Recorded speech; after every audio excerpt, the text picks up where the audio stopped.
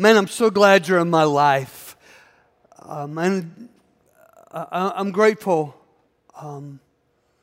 that you're here. I'm grateful I'm here. I'm grateful God has kept me here for 40 years. And Deb and I want to thank you for all the kindness that you've showered on us the last couple of weeks, celebrating our 40th anniversary of ministry here. If you've never met me, and you might not have, because July, I was gone on my study break.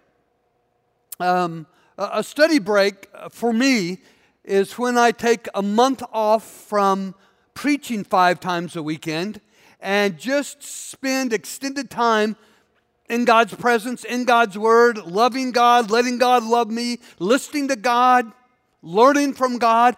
And this study break had a particular question that I had to wrestle with. God, what do you want me to do with the rest of my life? I've been serving the same church for 40 years. Am I where you want me to be? Am I doing what you want me to do? Do you want me to step aside, step down, retire? Is there someone else who could do a better job at this? Someone more qualified? Someone more gifted? Lord, what do you want me to do? And so, over the course of a month of asking God that question, as I read His Word and as I pray, I came away out of that month with a sense that God was calling me to do 3 things. I felt like He told me, feed my sheep, lead my sheep, protect my sheep. And so I feel like I've been recommissioned by God to serve Him, serve you, that this is my new job description, if you will. And I'm going to try to do all 3 of these. We'll take the middle one out, the leadership part. I'd like to lead you in prayer right now, to pray for the brokenness in Haiti and the trouble in Afghanistan. Would you just bow with me for a second? Lord, sin has just wrecked our world. Catastrophe, poverty, godlessness, and people are just hurt on this planet. And you've been so good to us. So we lift the island of Haiti before you. We lift the nation of Afghanistan before you, Lord. And what we cannot do, would you do and answer our prayers? Please be a healing God for those folks. Please be a helping God for those folks. Please be hope for those folks. In Jesus' name, amen. Now, I do want to feed you tonight on God's Word. And I do want to lead you to follow God's call to be a united church. Not a uniform church where we all dress alike or think alike or share the same perspective, but the perspective of our love for Jesus. That we would follow God's call to be one people with one faith, serving one Lord Jesus. Here's the Word of God. Let's check it out together. Scripture says, be faithful. That's to me. That's to you. Be faithful. Be faithful to guard the sweet harmony of the Holy Spirit among you in the bonds of peace. Be bound together with peace, not politics. Be bound together with peace, not by opinions, not by perspectives or preference. Be bound together by peace, being one body and one spirit, so you are called into the same glorious hope of divine destiny. God has a destiny, for this church, big destiny that He's working out for this church, but God has a destiny for you, probably beyond your wildest dreams. God has a destiny for your relationships. And as we devote ourselves to be one people under the banner of our Lord Jesus, He is able to unfold and work out His destiny for our lives. For the Lord God is one, and so are we. That's the way it's supposed to work in His church. For we share one faith, one baptism, and one Father. And He is the perfect Father who leads us all, works through us all, and lives in us all. And He has graciously given each one of you supernatural grace. Say grace. Grace is the goodness of God that we don't deserve bestowed in our lives. It's not regular, everyday, vanilla, garden variety grace. It is supernatural grace. And it's been given to you with the intent that you'll be gracious to each other and gracious to others who are yet to know Jesus.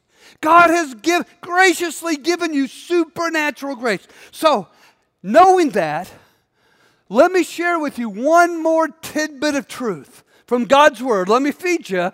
It says, God has revealed His grace. Say grace. God has revealed His grace. He is undeservedly good to save the whole human race. The whole human race. That's every kind of person. That's every color of person. That's every culture of person. God is devoted to saving the entire human race. And if you are a Christ follower, check it out. If you are a Christian, it is everything to God how you treat every kind of person and every color of person. It's a big deal to God because God made every race. Let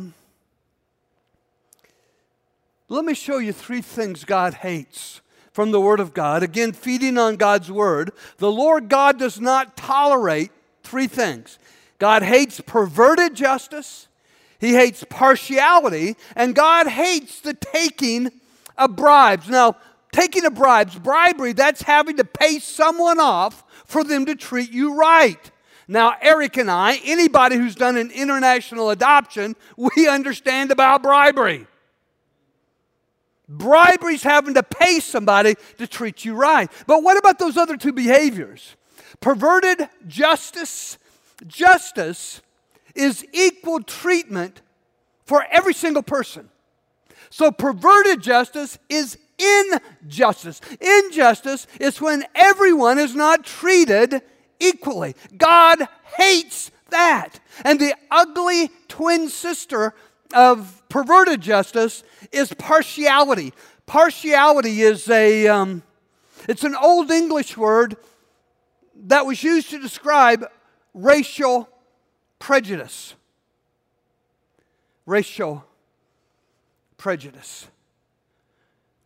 God hates racial prejudice. Now, this is a church, if you're unfamiliar with this, we love Jesus, we love His Word. We want to make the love of Christ available and known to every person on the planet. And because Jesus loves every kind of person, every color of person, every culture of person, so do we. In fact, for our devotion to racial unity, for over 25 years, we have had a Latino congregation with Latino staff members. For over 20 years, we have had an inner city campus, New Life, led by our Bishop Wiles, that is predominantly black. And for over 35 years, black people and Asian people and Latino people and white people have worshiped right here in this room or in other rooms that make up the Beloit campus.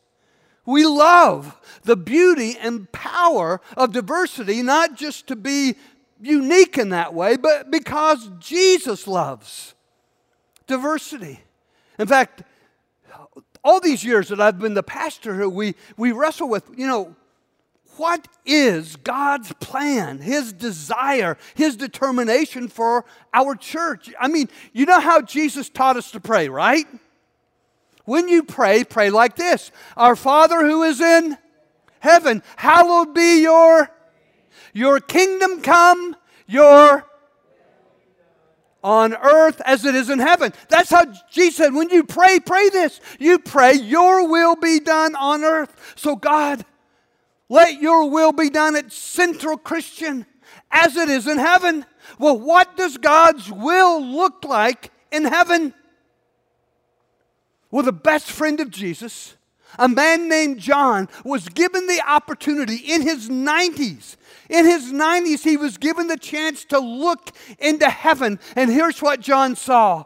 I looked, and there was an enormous crowd. God loves crowds. He loves all kinds of people gathered together to worship Him. I looked, and there was an enormous crowd. No one could count all the people. They were from every race, every tribe, every nation, and every language.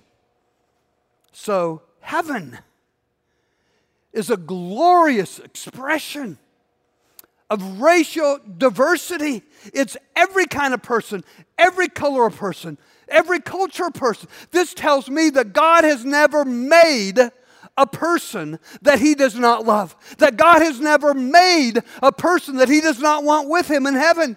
That God has never made a person that Jesus did not die for on the cross. And when Jesus rose from the dead, He rose victoriously for every kind of person, every color of person, and every culture of person. And so why is it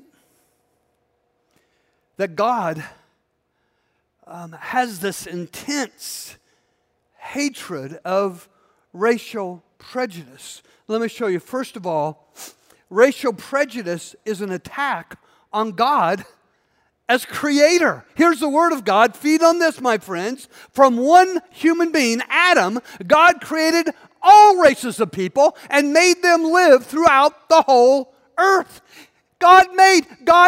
The sense, the idea, the innovation of racial diversity is precious to God because God created. It was His idea in the beginning. And when we show prejudice toward those who might look differently than us, it's like we're saying, hey, God, why didn't you make everybody look like me? And you ought to be glad that not everybody looks like me. God hates racial prejudice because racial prejudice is an attack on God the Creator. Racial prejudice is also an attack on God's wisdom. It was His idea. It was His genius, if you will. Genius is too weak a word for God. This goes way beyond genius. This is the best possible thing for our planet and for our church. God, your will be done at Central as it is in heaven. Let me show you the Word of God. Scripture says wisdom from above, that's God's wisdom. Wisdom from above is pure. First character, it's pure.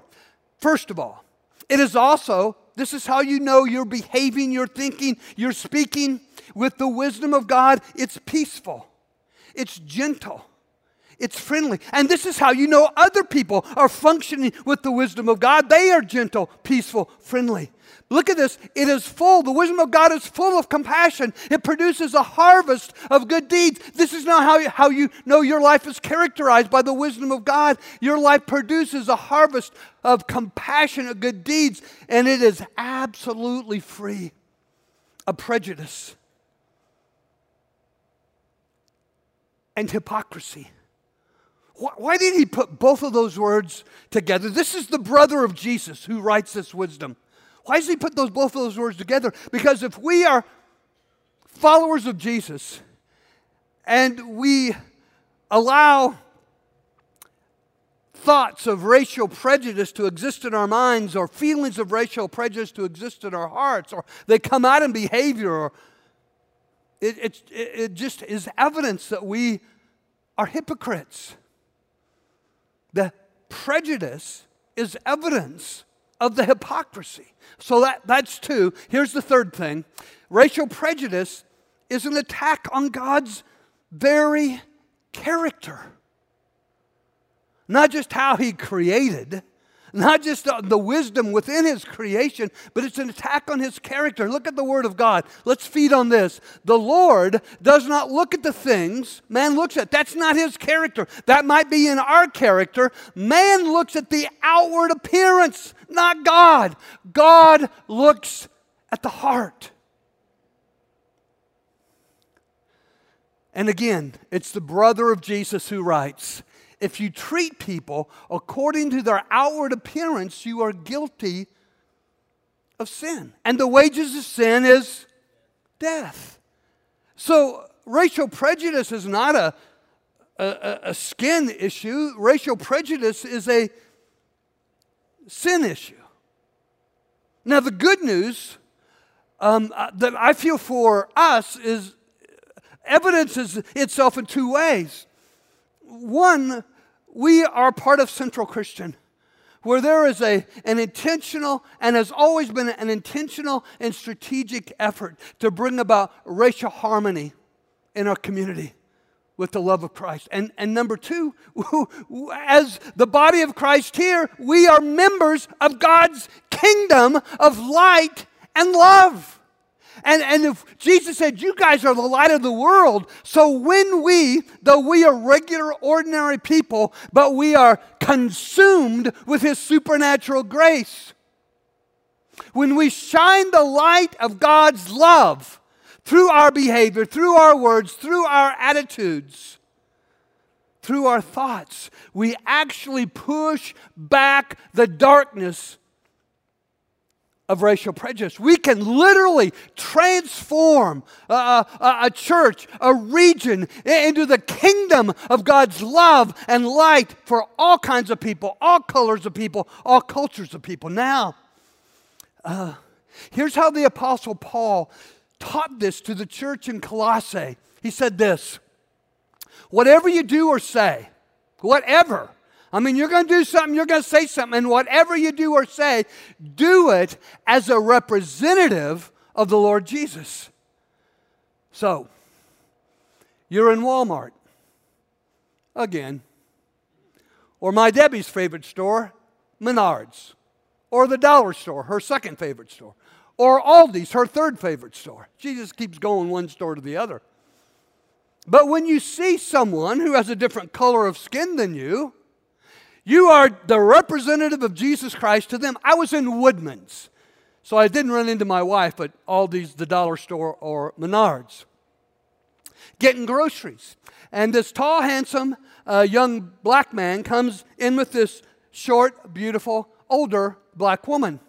And though I look like a very muscular physical specimen, I could not get the carts apart. And this tall, good-looking black young man comes up and boop. And I looked at I said thank you to him, looked at his mom and said, you need to keep him. And she said, that's my son, I'm keeping him. And I just said, that's awesome, thanks a lot, you guys have a great day. I believe that in that moment, as in the moments you have, I'm a representative of Jesus Christ. Twice, Tracy and I have bumped into each other at the Walmart in Roscoe.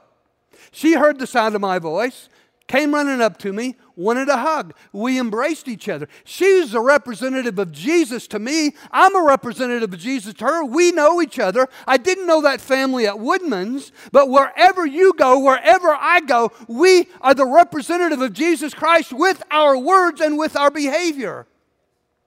So how did Jesus do this?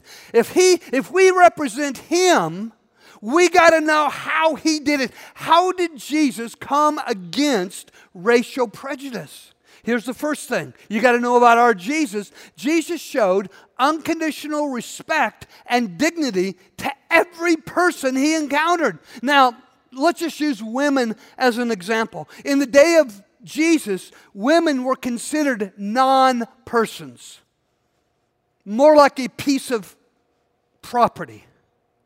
And Jesus showed every single woman He encountered unconditional. This is the way Christ's followers are. People don't have to earn our respect. Because we follow Jesus, we show all people, all colors of people, all kinds of people, unconditional respect and dignity. So think of the women that were racially different from Jesus, the Syrophoenician woman, the woman at the well in Samaria. Jesus showed them dignity, unconditional respect. Prostitutes who followed Him. The woman literally caught in the act of adultery. unconditional respect and dignity. Poor women and rich women, women who were disabled and thus deemed untouchable by their culture. Jesus shows them unconditional respect and dignity. Smart women, illiterate women. And what Jesus showed every woman, he showed every man and child. And so Peter, one of his best friends, puts it in a nutshell. Peter writes, show respect to everyone. Everyone at Woodman's, everyone in your neighborhood, everyone in our community, everyone at Walmart. I hope I'm never called upon to go to Menards, but if I am, I'll show everyone respect. I'm afraid I'll have to buy a tool. That's why I don't go there. Now, here's the next thing. Could we go back just a second? Jesus, it wasn't just that Jesus showed every single person. So if we are his representatives, we show every single person unconditional dignity and respect. But Jesus listened beyond people's words to their hurts. They would come to him and just puke out their pain, just puke out their problems. And it wasn't always pretty. Sometimes it was mingled with a lot of anger. Sometimes it was a personal attack on him. But Jesus would listen beyond the words to their hurt. That does not tend to be our default position. When people speak unkindly to us, or if people speak a political position with which we differ and disagree, we shut down, we shut them out, we stop listening on the basis of our disagreement. Or if people say hurtful words to us, again, we stop listening and we lash out at them. We don't take the time. If we represent Jesus, we take the time to get past their words, absorb their anger, absorb their upset, absorb what they're saying. I remember I've raised 4 teenage children, 3 boys and a daughter. And girls are lots harder. If you're considering children, try to get a boy. Just kidding. That's just a joke. That's just a joke. I love you. And there were times when each of those sons and my daughter would be very angry with me.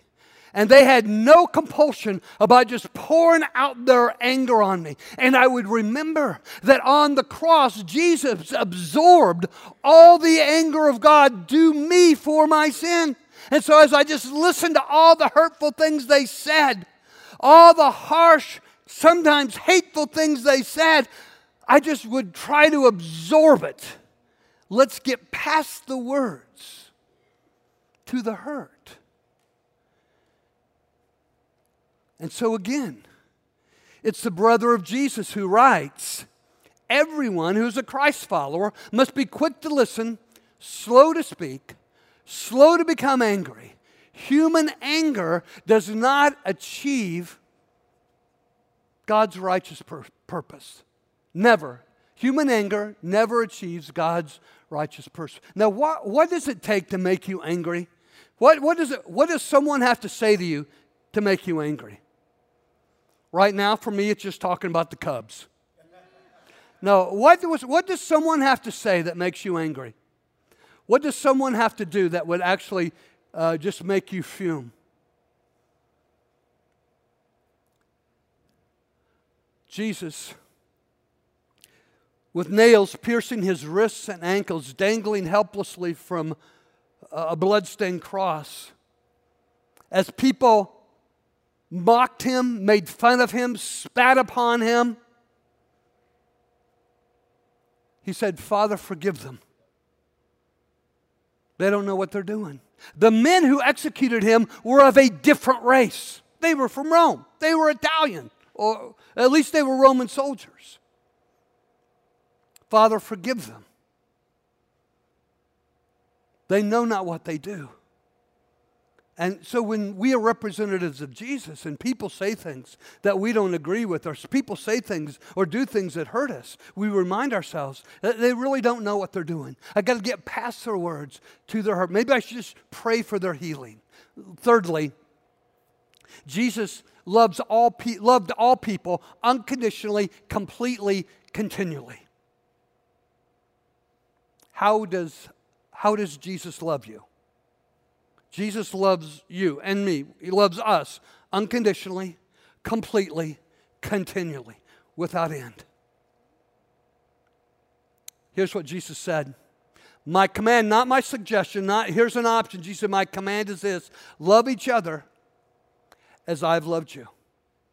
So, we love others just as Jesus has loved us.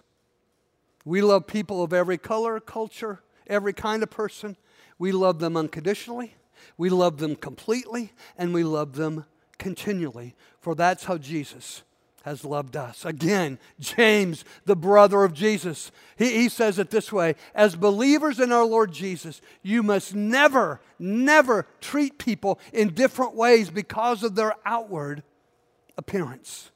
Now, the good news is, we all see the struggle and strife in this broken world in which we live.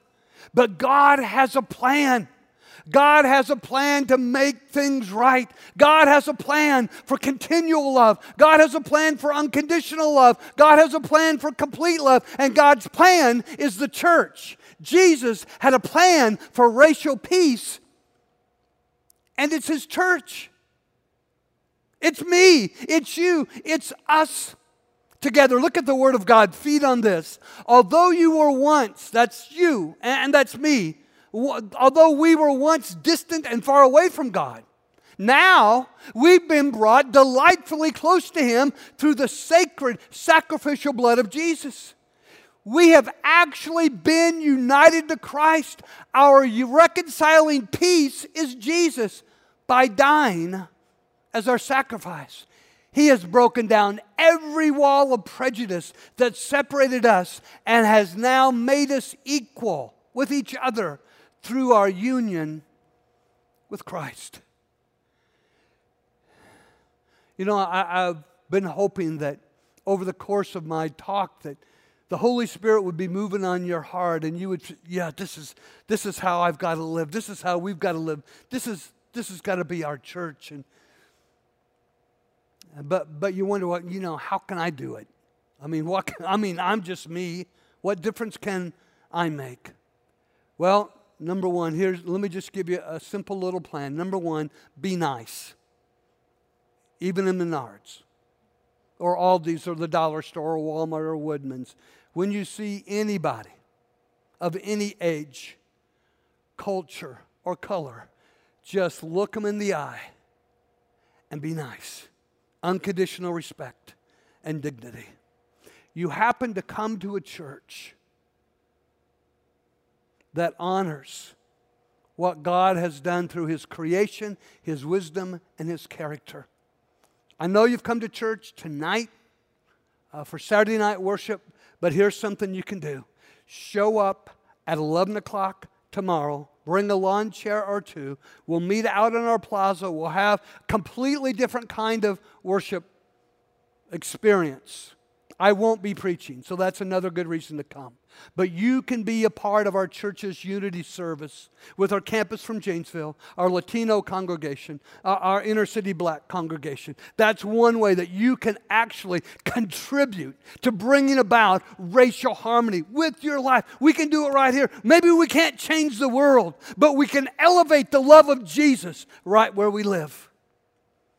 And so we are going to begin right now in this moment by celebrating communion together. I hope that you have the emblems with you. Communion is when we remember the death of Jesus and the resurrection of Jesus. So communion is when we identify in ourselves the things in us that need to be put to death.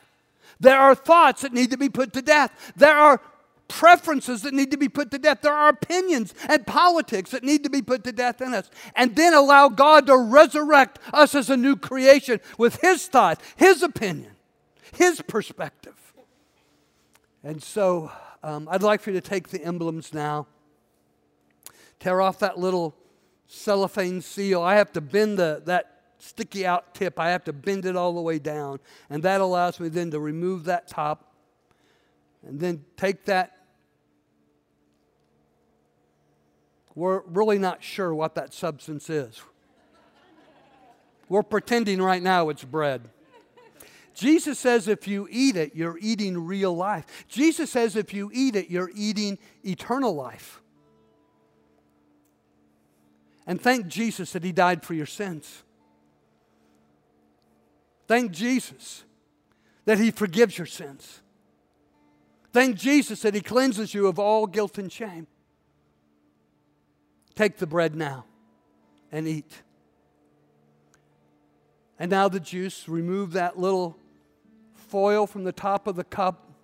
This to us is the blood of Christ. This makes us one.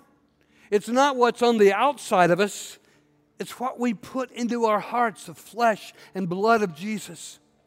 Jesus says, when you eat my flesh and drink my blood, I'll come and live inside you and enable you to be my representative of what you say and what you do. Let me pray over you as you drink the juice, the blood of Christ. Lord Jesus, though this world is so broken and dark, you are the light of God's love, and you live in us. We are so honored that you allow us to be a part of a church where we intentionally and strategically work toward racial harmony, loving each other, looking not on the outside but on the inside, to the heart, just like you. Lord, we want your character. We want your wisdom. We worship you as our Creator who made every person in your image. In the name of Christ we pray. Amen. I love you.